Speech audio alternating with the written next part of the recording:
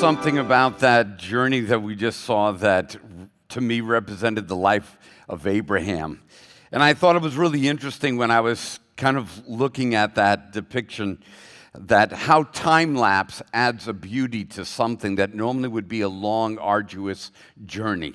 And I think a lot of us forget that our lives, as we get in the middle of them, sometimes we lose the beauty of the journey. We don't see it because we're in the middle of loading or unloading cargo in our lives, or in the middle of a deep sea.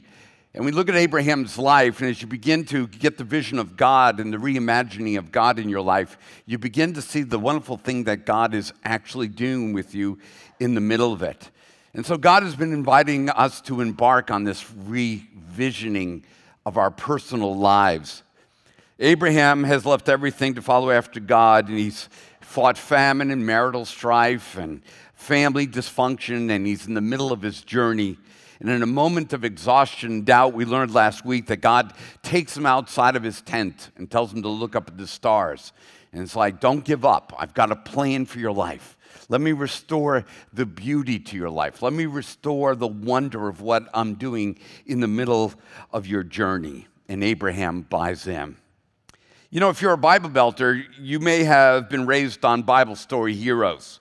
I'm not a Bible belter. I wasn't born. So when everybody kept singing the song about rocking in the bosom of Abraham, I was raised Catholic. I thought they were referring to Abraham Lincoln.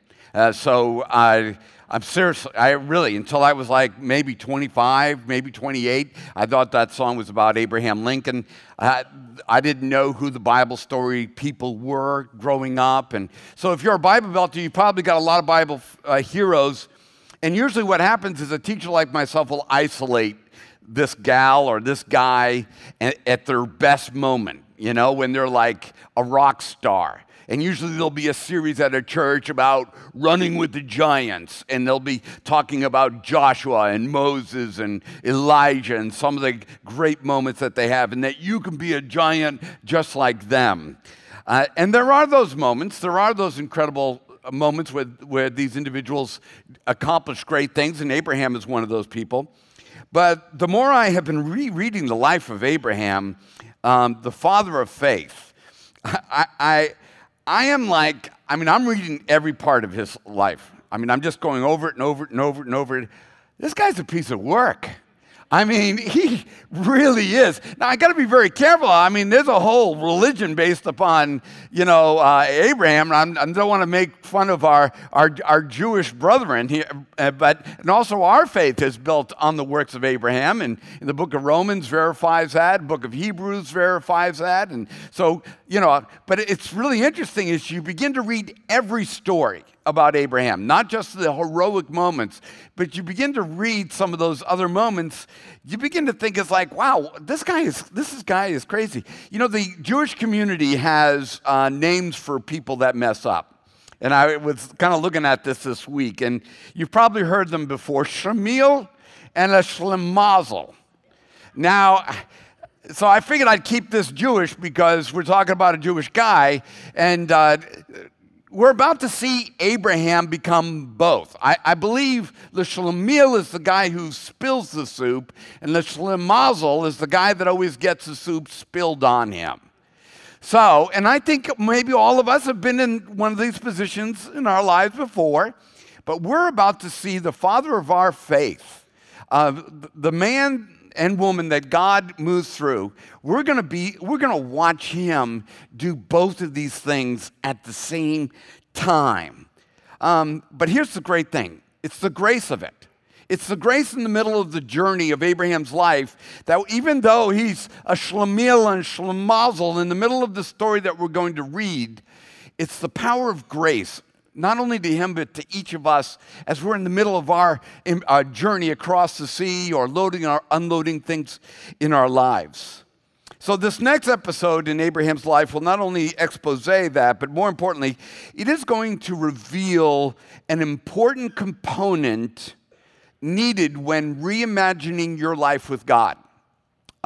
It's going to be like I would say it will be a component that will be the most important component that you need to have when reimagining your life with God, and we're going to discover it in a second. Let me read you the episode that we're in with Abraham and Sarah. And as you see the scriptures, I am pronouncing them the way that we are familiar with them as opposed to the way that they are called at this particular moment. Later on in the story, they both get renamed, but I'll just call them Abraham and Sarah. Genesis 16, starting verse 1. Now Sarah, Abraham's wife, had borne him no children, but she had an Egyptian maidservant named Hagar. So she said to Abraham, here we go, "The Lord has kept me from having children. Go sleep with my maidservant. Perhaps I can build a family through her." I cannot tell you how much restraint that I am exhibiting at this particular moment when I read this story. This is an incredible story. Abraham's head should have been like, I'm sorry, what'd you just say? But what Sarah is really saying in the middle of this journey, because it's getting long, it's getting difficult, it's getting hard, she's saying, I think I could do a better job than God. God's promised this thing, and I think I could do a better job than him. I think I know more about relationships. I think I can do this job without God.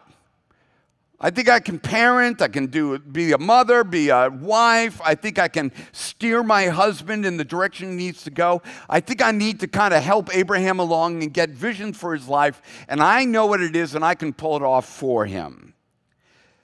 The means are not as important as the purposes and accomplishment of God. This is the other thing. It's like, listen, Abraham, we need to get this job done. God told you you're going to be a father of a mighty nation and you're going to have a lot of kids. Well, we're like 90 now, and it ain't getting done. So it really doesn't matter how we get it done. It doesn't matter how we make our money. It doesn't matter what our ethics are. The bottom line is we got to step into the promise of God, and we've got to make this thing happen. I've got to speed along. She kind of feels that God is good at promises, but terrible about follow-through. My wife has an expression, she's used it before. She calls it Mr. 80%. I don't know if other wives use this, but it's if you're married to a person who has really good ideas, and starts rebuilding that wall in the house and puts up the drywall, and then 5 years later, the drywall is still not mudded. And 10 years later, there's not paint on it. And then he's working on another project, and it's really good, and it's like 3/4 put together, and it's almost there. And it's like, man, if he just finished it up. And I really believe that Sarah's like, Abraham and God are like Mr. 80%. They got us this far, but I'm just going to have to take over. I'm going to have to implement the new plan to get this thing worked out. One of the most important virtues, and I would say the most important virtue you have to develop in your life is discernment. Now, I know you probably thought I was going to say love, and that's a real cultural thing, is that everything's about love. And how would I dare speak against love? But discernment, and this is the definition I kind of put together. The Oxford Dictionary was really weak. It just said discernment is the ability to make a judgment. But I think it's this. Discernment is the ability to hold an ideal, assess everything based upon that ideal, and move or react based upon the feedback. That's what discernment is. It's this idea of like, you can't just have discernment and not have an ideal. There's got to be an ideal. Like, you can say, well, I really wasn't a good father. Okay.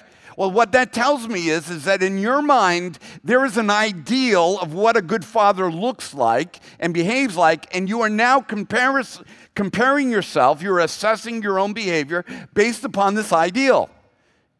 Maybe we do that with cars. We drive a certain car and there's an ideal. And, this doesn't ride as good as my Subaru, or this doesn't drive the same way. It's not as fast as this. But we have an ideal of what our expectation is. And in discernment, we also do that. We all have an ideal of what's sexy, what's beautiful, what's handsome, what's successful, you could just throw all the words in it. And we have this ideal up here of what that is. And discernment requires that you have an ideal, and then you begin to assess everything else based upon that ideal, and you either move forward or backwards, or you engage or not engage based upon that, using this concept of discernment. It is the acquired framework in deciding whether to go left or right, to buy or to sell, to date or not to date, to follow somebody or depart from somebody. And it's this power of discernment that is necessary for life. We need it every single day. This is not a shameless plug, but I'm trying to sell my boat. And as I put it on Craigslist yesterday, immediately as soon as I put it on Craigslist, I started getting text messages. Should have never put my phone number there, but I did. I started getting text messages. And the text message went this way. I saw your boat on Craigslist. I want to buy it immediately. I will send the money directly to your PayPal account. Could you please tell me what your PayPal account is? And I will send a mover over to pick it up, and I want to buy it for my child. And I'm like, what? I sold that fast. Man, they're not even going to look at the boat.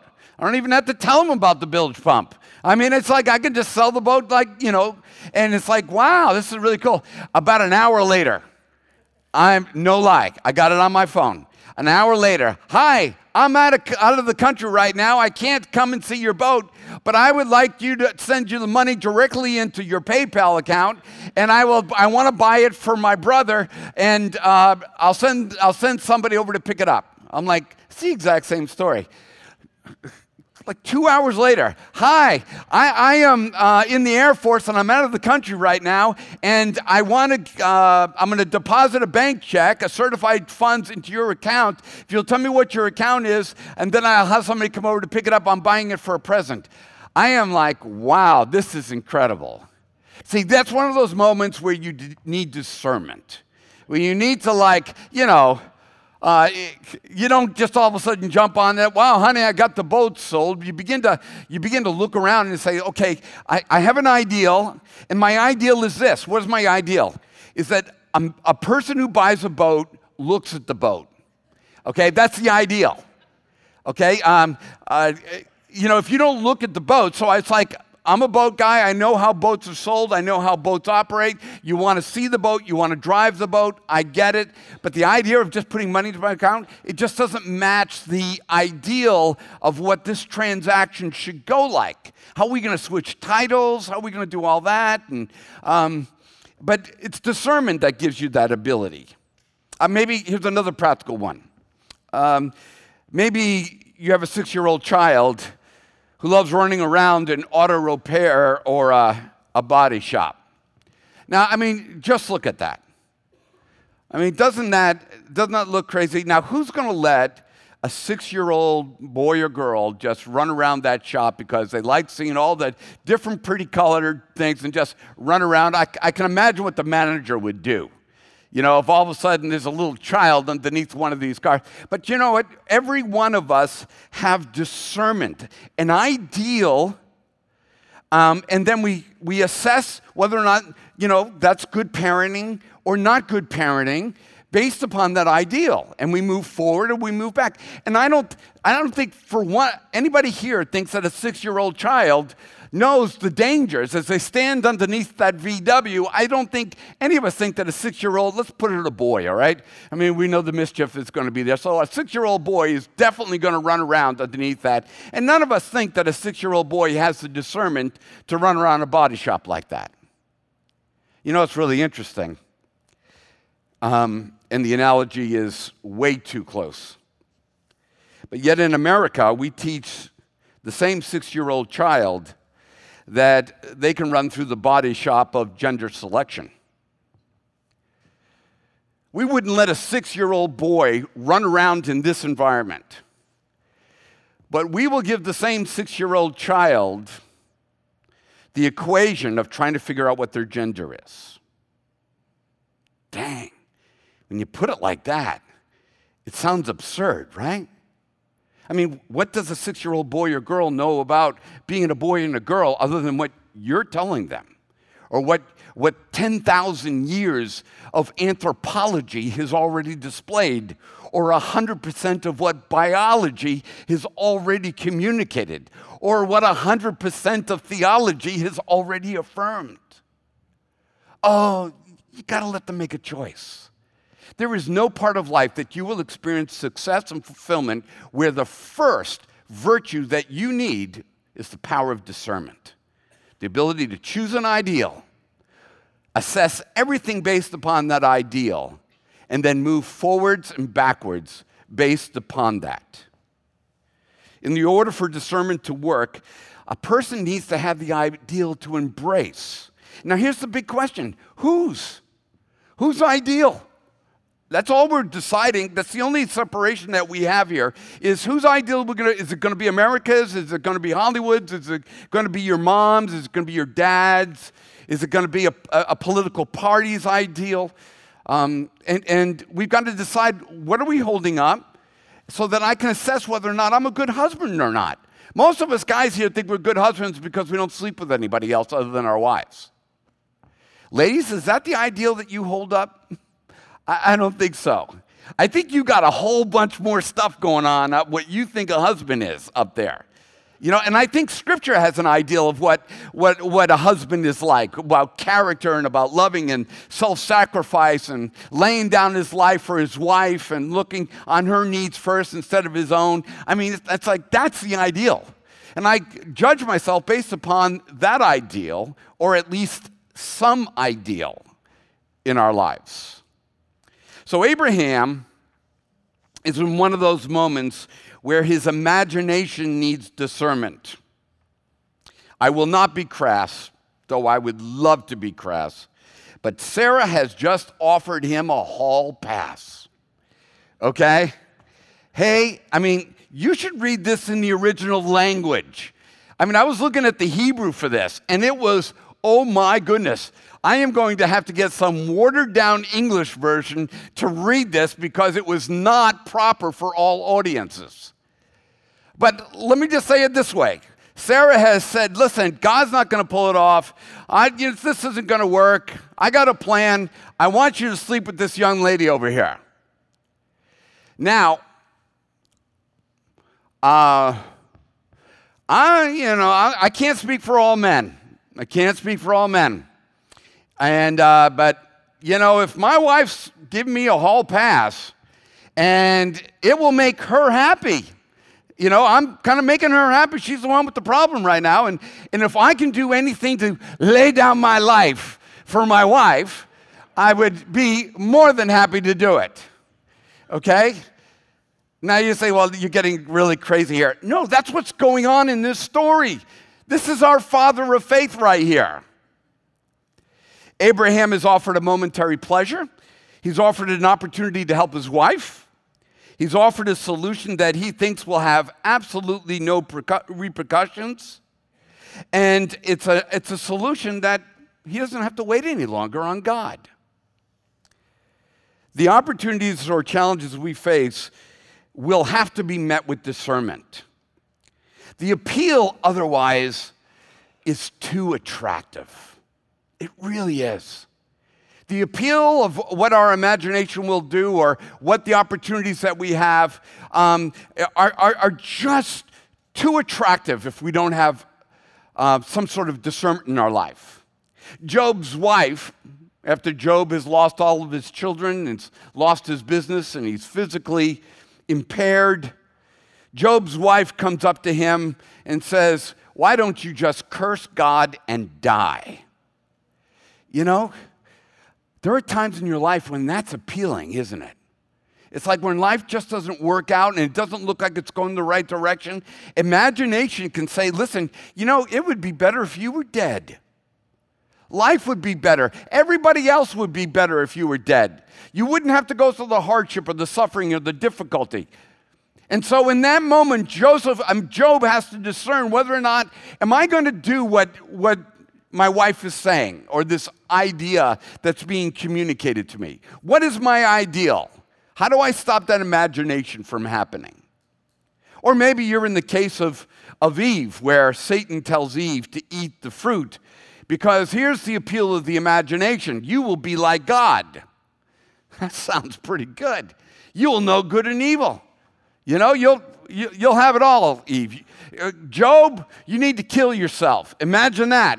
Eve, you're going to live like nobody's ever lived before. You're going to be eternal and you're going to be like God.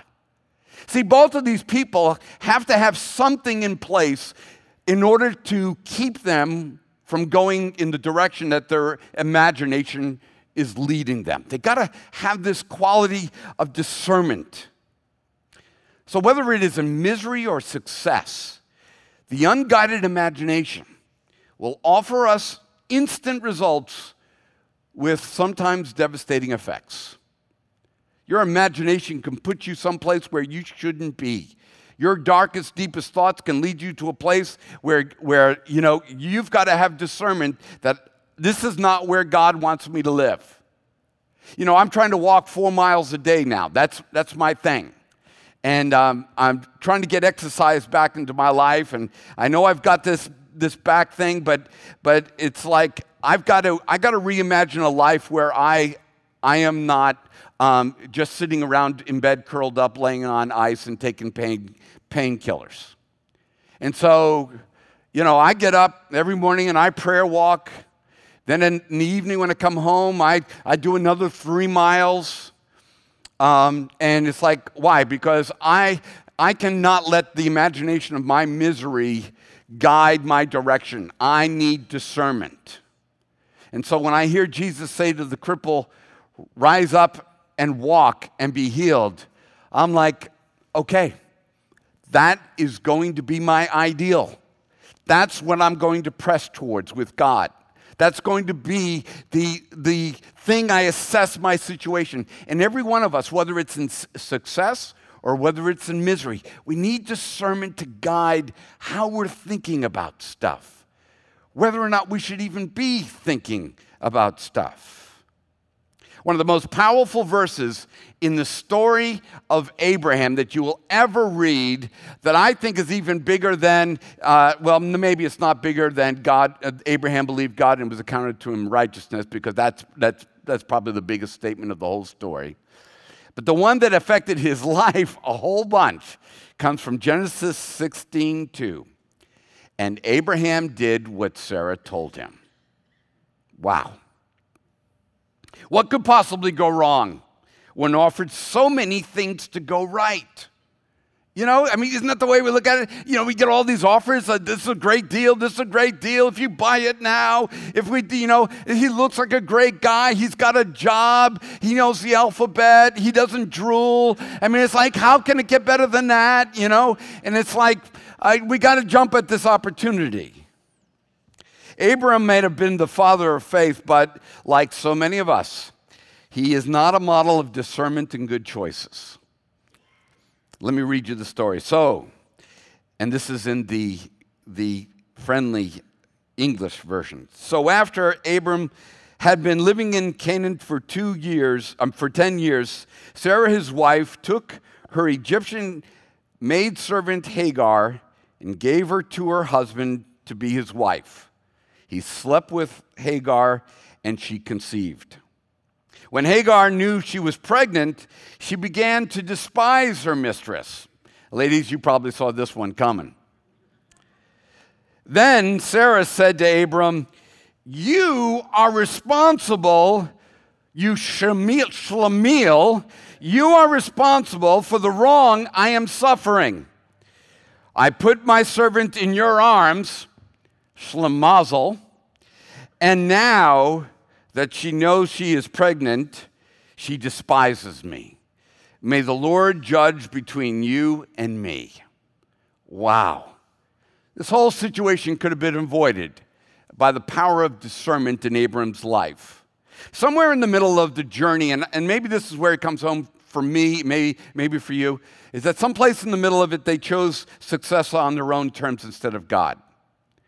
And that's really the big one, is in America, we're all offered some level of success. We're offered opportunity, but for a lot of us, we just depart from the way that God wants things done, and we do it on our own terms. Of course, God wants me happy. Of course, God wants me wealthy.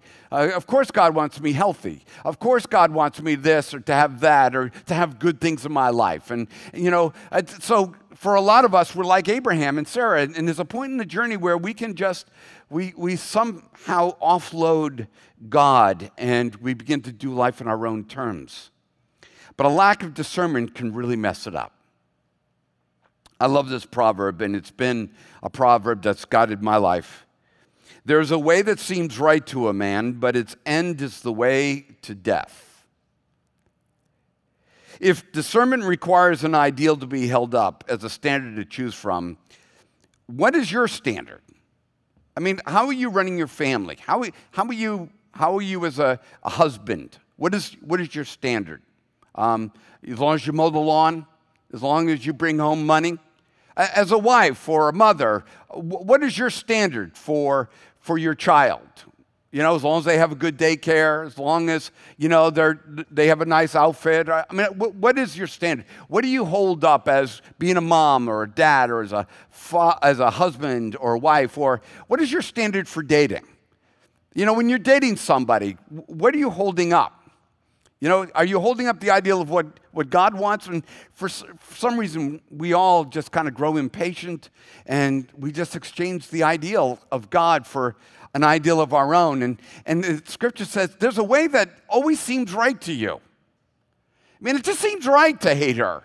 It seems just right to fight, to get revenge. It just seems right, when we spend the night together.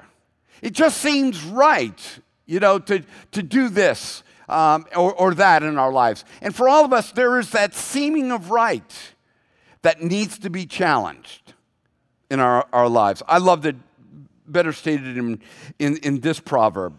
And it's this: the one who states his case first seems right until the other comes and examines him. It's kind of, you see a court situation here. But, the one who states his case first seems right. It's like, wow, that's a really good idea. And I think this is the mechanism that goes on inside our brains. I think we're actually getting a picture of the human brain. I think as humans, and the Apostle Paul talked about this in Romans, about the things I should do, I don't do, the things I don't do, I should do, oh, wretched man. I think this is kind of like that play out. He's like, we all come up with an initial idea of what we should do. I should punch him in the nose. I should run him off the road. I wish I had a cannon on the front of my car. The standard first thought that most of us have. I should blow it up, But we have an initial thought. But what we need, discernment, is this kind of a value system combined with the Spirit of God, combined with the Word of God, and it's kind of, that comes along after Paul puts out his case and says, yeah, I think I should never talk to them again. And then I put that case in my mind, and all of a sudden, if you have discernment, you allow God to walk in and go, all right, well, let me look at this. So he did you wrong, right? Oh, yes. And you're not going to talk to him. All right. Well, you did me wrong, right? Yeah, I did. Well, am I not talking to you? Am I not talking to you right now? Yeah. So let me get this straight. You did me wrong, I'm talking to you, but he did you wrong, you're not going to talk to him. See, we all need that other thing to walk, that power of discernment to walk in our lives. Oh, he's so handsome, he's tall, he's got a great job. I mean, that walks into your life. She's beautiful, she's intelligent, she's, politically involved, she's, upward moving. And it's like, oh man, this is the one. And we all get that thought. There's a case that seems right to all of us when we put the argument out there first. When we hear the click of the clack as a man, we hear the sound of high heels walking through the office or through the mall, and there's the idea that first comes to your mind. But then something else has to come in and say, yeah, that's not the way we're going. This is not the way we're going to live our lives. It's not the way we're going to talk to our children. That's not the way we're going to talk to our spouses. We're going to allow something else to speak into our lives. We need something else to come alongside of us. And I think it's this. I think it's God's Word. God's Word comes alongside. God's Spirit comes alongside of me. And I also think God's people come alongside of me. And I would probably say it's in that order.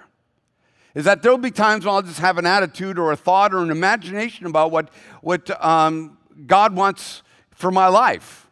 And I will look at the Scripture and it's like, all right. See, I thought my life wasn't going to have any problems. I'm a pastor, for crying out loud. I'm the pastor of the church that floods. Of course, that's enough to deal with, It's like, no, I am the husband of one wife. I have great children. I should have a wonderful, perfect life. I don't smoke weed. I don't, I just picked that one out, but I just, don't smoke weed. And it's like, I shouldn't have back problems. I shouldn't have problems like that. I shouldn't have to deal with pain. That's not the journey I'm on. And I begin to look at Scripture, and it's like, oh, no. Men and women of faith have always struggled, has always had to take a difficult journey. Everybody struggles. And so God's Word can kind of begin to lead you and guide you, God's Spirit. I love the way that Jesus says it this way. He says, enter by the narrow gate, for the gate that is wide, the way is easy that leads to destruction, and those who enter by it are many. Now, I don't think there's like magical gates up in heaven, like really big gate, in heaven that opens up and then you plop and you go to hell because it's a really big gate. And then there's this little itty bitty gate, if you have the magic ring, you get to go and it opens and you get to go in it, and that's the way. No, here's what Jesus is talking about. See, the way that it is for life is narrow because the options have been whittled down. See, when you have no guiding ideal, everything's possible. Boys can be girls, girls can be boys. You can cheat on your wife. You can just decide not to get married. You can just do whatever you want. And Jesus is saying the way of no godly discernment is wide open. But when you begin to use godly discernment, it begins to whittle down what your options are, and it becomes narrow. It's like, it's obvious what I'm supposed to do in this situation. When I was single again after my first marriage fell apart, I was in between being divorced, and so I was divorced, and I was kind of waiting to meet the woman of my life. And in between that period, there were times when I, as a young single Christian man, it was kind of like, having my own apartment and all. I mean, it was like, it was difficult. Let me just say that. So I remember driving it was a place called Derrieres in Charleston. If you're an old timer in church, some of you know, it was called Derrieres. It was a disco place where you went. It was kind of a hookup place where So I one Saturday night, I could not stand being alone any longer. So I remember driving there. Now, the following day, I was going to run sound at the church that I attended. Okay, so I drove up, I parked, and I sat there. And I watched, and I don't want this to sound creepy or anything. Remember, I'm only like 20-something, all right? And so I'm just watching these beautiful women go into the discotheque and the bar, and I'm sitting there, and I'm like, okay, so Paul, let's play this out. How's this going to work for you? You're gonna go in there, and I'm actually talking to myself. I guess that does sound kind of creepy, doesn't it? Watching the women go in, talking to yourself in your vehicle. And can I mention, I was in a cargo van. So it was like, I really was. It was cool back then. So I need therapy. So I sat there and I went through this whole thing. You're going to see, I had this Broadway, and then I end up with this little thing. So I'm like, okay, so here's what's going to happen. You're going to go in there, you're going to sit at the bar. You're not a big drinker, but you're going to drink anyway because you got to pay for your seat. And then you're going to look over around the room, and you're going to try to ping some girl or something like that. And then you're going to buy her a drink. And I'm a real smooth operator here. You're going to buy her a drink, and then, they're going to put some music on, some Kool and the Gang, and so we're going to get up and, do all that, dance and stuff. And then the dances are going to get a little closer, and we're going to drink a little more alcohol, and then someplace along the line, Paul, you're going to say, hey, do you want to go back to my place? And also, by the way, when you do this, make sure you don't tell her you're a Christian, and remember, no matter what happens, by 3 o'clock, you need to be out of her place because you have to be at Northwoods to run sound at 7. And I'm like, oh my goodness, I can't talk about Jesus. I'm going to go to church and run sound as one of the leaders at the church, and I'm like, I'm going to have to kill the most important thing to me, and that's my relationship with God. And so all this happened in my mind, in my imagination, being guided by discernment. So I just turned on the engine to my cargo van, and I drove off, and I went home. You say, well, what was that? I chose the narrow gate. See, it wasn't narrow because this one was flaming with fire and the devil behind it, and this one had angels in front of it. It was like, no, discernment began to make the way smaller. Boom. I know exactly. I mean, I don't mean to go much further with this, but let me just say, when I started dating my wife, we were engaged 3 months after meeting. We were married 6 months after that, and we've been married almost 35 years. You say, well, how can you pull that off? That doesn't sound, 80% of second marriages fail. It's like, well, how do you pull that off? Because the first date, we sat down, and I said to her, listen, I just want to tell you, I love God with all my heart. I knew you're a Christian, but I'm going to be doing ministry. Probably not going to make a lot of money. People are going to be in our lives. And if you don't like that, then we should end this before we even start. And then when she said, no, that's a part of my life too, and next thing I said to her is like, listen, I'm also going to tell you this relationship, there will be no sex in this relationship before marriage, and this relationship is heading to marriage if we're going to meet anymore, because I can't meet with with really beautiful women, but there'll be no sex. And that's when she leaned over the table, put her finger in my face, and said, I would not let you touch me. Yeah. At that point, I said, you will be mine. Oh, yes, you will be mine. It's like, well, so how did we end up with a great marriage? Was it luck? Was it we were soulmates? Oh, please. It was discernment. We had an ideal. We communicated the ideal, and we chose on it. I haven't always done that. As a result of all this, Sarah has a child. She's really excited about it. God's done a wonderful thing in her life. She's got a child. She names that child Laughter. His name is Isaac. Because finally God has done something good. And you know those feelings when something God-ish happens in your life and you're just like, oh, this is so God. I thank him so much for what he's doing in my life. But her handmaid has a child, and his name is Ishmael. This is the child of the bad decision, the lack of discretion. One day, the child of Laughter is just a little child, and Ishmael comes along and begins to pick on him. The scriptures say, and Ishmael began to mock Isaac. I did a little word study in the Hebrew. Turns out the word for mocking in the Hebrew is the same word for laughter that makes up Isaac's name. And all of a sudden it just exploded in my mind, is that for every one of our lives, we will have laughter.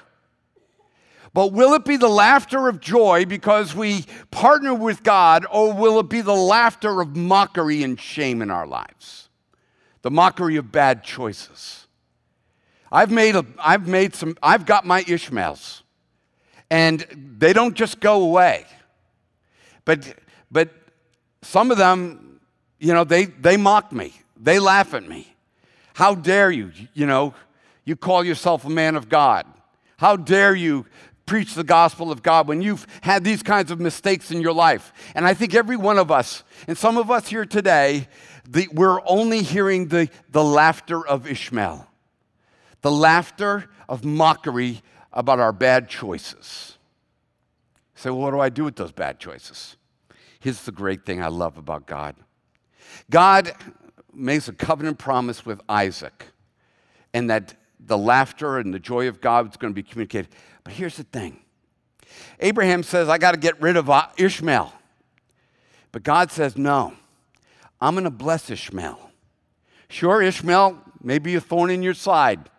And to this day, Ishmael is a thorn in the side of the people of Israel. But he says, I'm going to bless Ishmael. It's like, what, God? You're even going to bless a bad choice? I want you to know that God will take you right where you are right now. Well, I'm in my third marriage and I'm married to a doofus. It's like, okay, you got your Ishmael with you. All right. Thank you for bringing him to church. But here's the thing. God doesn't say, get rid of your Ishmael and then I'll love you. No, God's like, I love Ishmael too. And I will work in your Ishmael. So I think as we close and move into this expressions moment, I think there's a couple things that God wants to ask us. And this is first, do you have discernment? And most of you here would probably say you do. Then I'm going to push you a little bit further. What is the ideal? If you have discernment, you must have some moral ideal in your mind of what a good dad is, a good mom is, what a good husband is, what a good wife is, what a good single person is, you've got to have an ideal of what is good. And is your ideal God? Is your ideal His Word?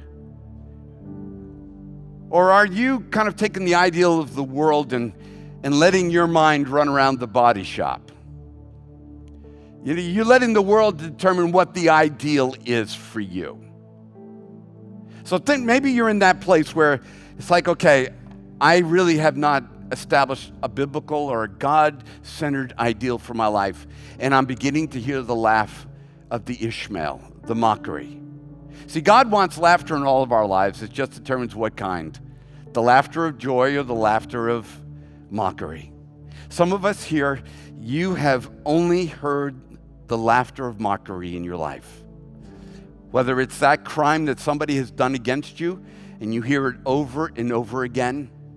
Maybe it's the mockery you hear because of the color of your skin or your gender.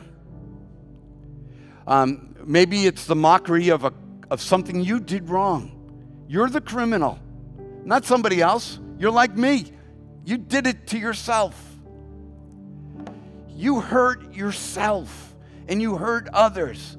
God wants you to know that that's not where the story ends, and that there is a blessing in everything. And God takes the Abrahams, the Shlemiels and Shlemazels of the world that are in covenant relationship with him. And you know what he calls them? My people. So let me encourage you, wherever you are in your journey, God wants you to experience the laughter of Isaac. He wants you to hear the laughter of joy in your life. Father, as we enter into this moment, we are all in different places. Some of us are just walking through the wide gate. We're taking the journey called bliss. Whatever brings pleasure, whatever's the least amount of effort and difficulty, whatever we can do to resolve conflict, whatever makes me happy, Lord God, we've been staring at that gate and walking through that gate every single day. And today you are challenging us to walk through the narrow gate. The gate that has been whittled down by wisdom, by love, by divine vision for our lives. You want us to imagine, but you want us to imagine with you. Father, for those of us that are here, that all we hear is the laughter, when we look at ourselves in the mirror, and we think about our lives as we look back, and all we hear is the mockery of our bad choices. Today, Lord God, you want to bless us. You want to renew us. You want to give us hope. You want to give us a future. And today, Lord God, you want us to experience the laughter of joy. Father, we enter into this moment of communion and reflection, this time with you, to speak into our lives.